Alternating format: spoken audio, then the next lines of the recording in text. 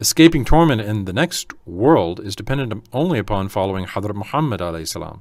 He who follows the way guided by him will obtain the love of Allah Ta'ala. Those who follow in his footsteps will be close to Allah Ta'ala. He who adapts himself to him will get the happiness of being a faithful born slave of Allah Ta'ala. The greatest ones of the more than 124,000 prophets that came to the world desired to follow him. If Hadrat Musa, or Moses alayhi salam, had lived in his time, despite his greatness, he would have preferred to follow Hadrat Muhammad alayhi salam. All Muslims know that Hadrat Isa alayhi salam will descend from heaven and follow the way of Hadrat Muhammad alayhi salam. Muslims who are of his ummah are the most auspicious and best of all people because they have adapted themselves to him. Most of those who will enter paradise are from among them, and they will enter before all other people. The Quran al-Karim is Nazm-i-Ilahi, divine verse. The lexical meaning of Nazm is to string pearls.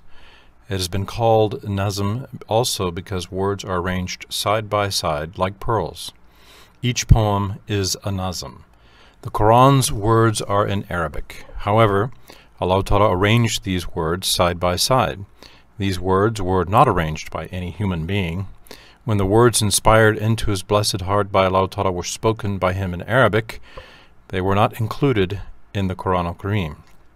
These words are called Hadith-i Qudsi.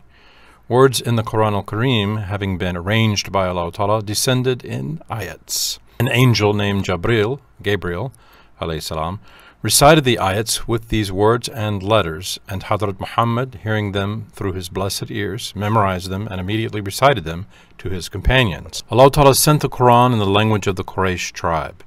The book Rad al-Muhtar says on the subject of oath in its 3rd volume, as is said in the book Fath al-Qadir, Allah Ta'ala sent the Quran in words and letters. These letters are creatures. The meaning of these words and letters carries the divine word. These words and letters are called the Quran. Also, the meanings indicating the divine word are the Quran. The Quran, which is the divine word, is not a creature. It is eternal in the beginning and eternal in the end, as the other attributes of Allah Ta'ala are. The Quran began to descend on the Qadr night, and it continued to descend for 23 years. As for the Tawrat, the book that descended to Hadrat Musa, or Moses alayhi salam, the Injil, the Gospel to Isa alayhi salam, and all other books and heavenly pages, each of them had descended as a whole all at once. All of them resembled human words, and they were not miracles. For that reason, they were defiled and soon changed. But the Quran is one of the greatest miracles of Hadrat Muhammad alayhi salam, and it is unlike human words. These facts are written in detail in the 100th letter of the 3rd volume of Maktubat by Imam Rabbani, and in the books Hujjatullahi ala al-Alameen and Shari Muwahib, volumes 5 by Zarqani. Once every year, Hadrat Gabriel alayhi salam, would come to our blessed Prophet, peace be upon him, and recite to him the part of the Quran that had been revealed until that moment in accordance with its order and the Lawh al-Mahfuz. And our Master, the Prophet, would listen to it and repeat it. In the year when he, the Prophet, would honor the hereafter, Jibreel alayhi salam came twice, reciting the whole of it. Hadrat Muhammad and the majority of his ashab memorized the whole Quran. Some of the ashab memorized some sections of it and wrote down most of its other sections. In the year when Hadrat Muhammad alayhi salam honored the next world with his presence, Abu Bakr Siddiq radiallahu anh, the Khalifa, gathered those who knew the Quran by heart, and uniting the written parts together, formed a committee to write down the whole of the Quran on paper. Thus, a book, a manuscript called a Mus'haf, was formed. 33,000 ashab of the Prophet, peace be upon him, decided unanimously that each letter of the Mus'haf was precisely in its correct place. The surahs or chapters were not separated. Hadrat Uthman, radiallahu anh, the 3rd Khalifa, separated the surahs from one another in 25 Hijri. He put them in their order. After having 6 more Mus'hafs written, he sent them to Bahrain, Damascus, Egypt, Baghdad, Kufa, Yemen, Mecca, Medina. The Mus'hafs all over the world today have been reproduced by copying these 7. There is not even a point's difference amongst them. There are 114 surahs, or 6,236 ayats in the Quran al-Karim.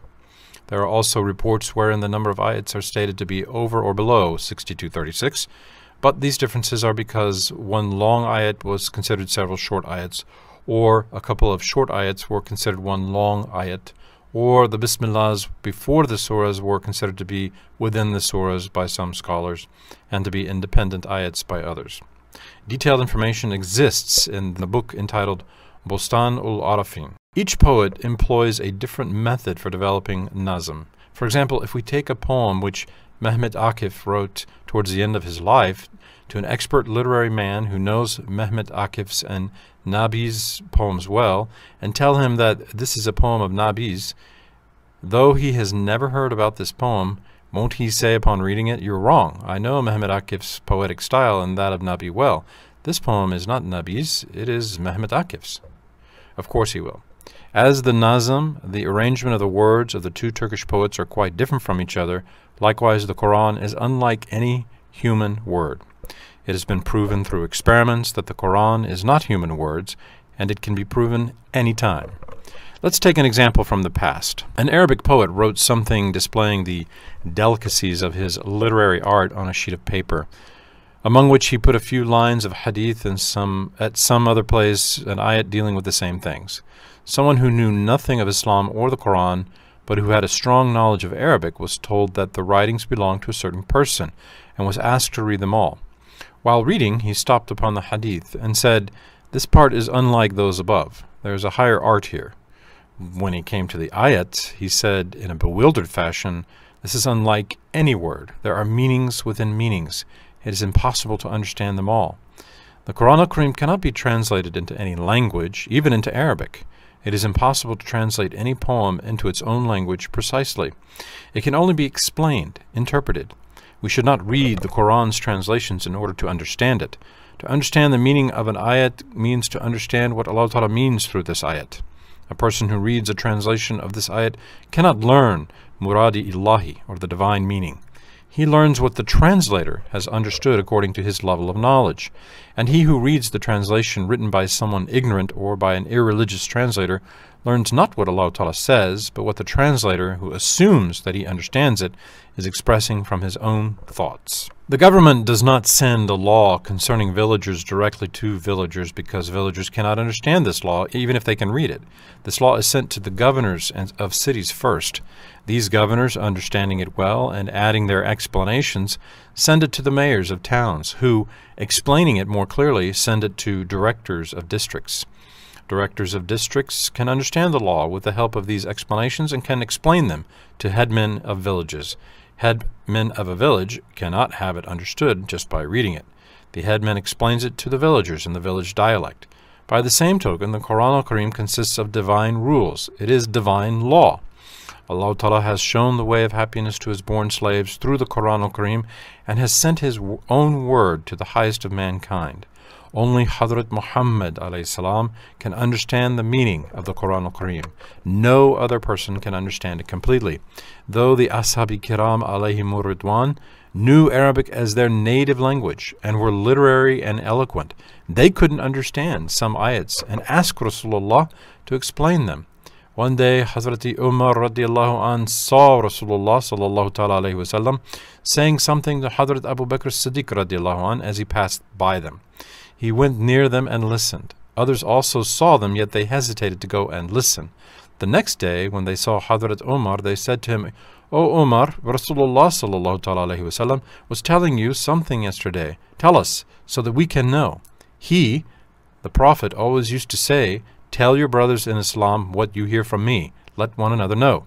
Hazrat Umar said, "Yesterday Abu Bakr radiallahu anh had asked him about the meaning of an ayat which he couldn't understand, and Rasulullah was explaining it to him. I listened for an hour, but I couldn't understand anything. He was explaining everything according to the high grade of Abu Bakr. Hazrat Umar was so great that Rasulullah said, 'I am the last prophet. No prophet will succeed me. If there were a prophet to succeed me, Umar would be that prophet.'" So though he was so great and knew Arabic very well, he was not able to understand even the explanation of the Quran. Rasulullah used to explain it according to the degree of the person he was talking to at the moment. And the degree of Abu Bakr Siddiq radiallahu anh was much higher than that of Hazrat Umar's radiallahu anh. But he too, and even Hazrat Jabril alayhi salam, used to ask Rasulullah about the meaning, about the mysteries in the Quran. The book Al-Hadika, while explaining the disasters incurred by one speech, communicates that Imam Suyuti wrote that Rasulullah sallallahu alaihi wasallam explained the meaning of the entire Quran to the Ashabi Kiram.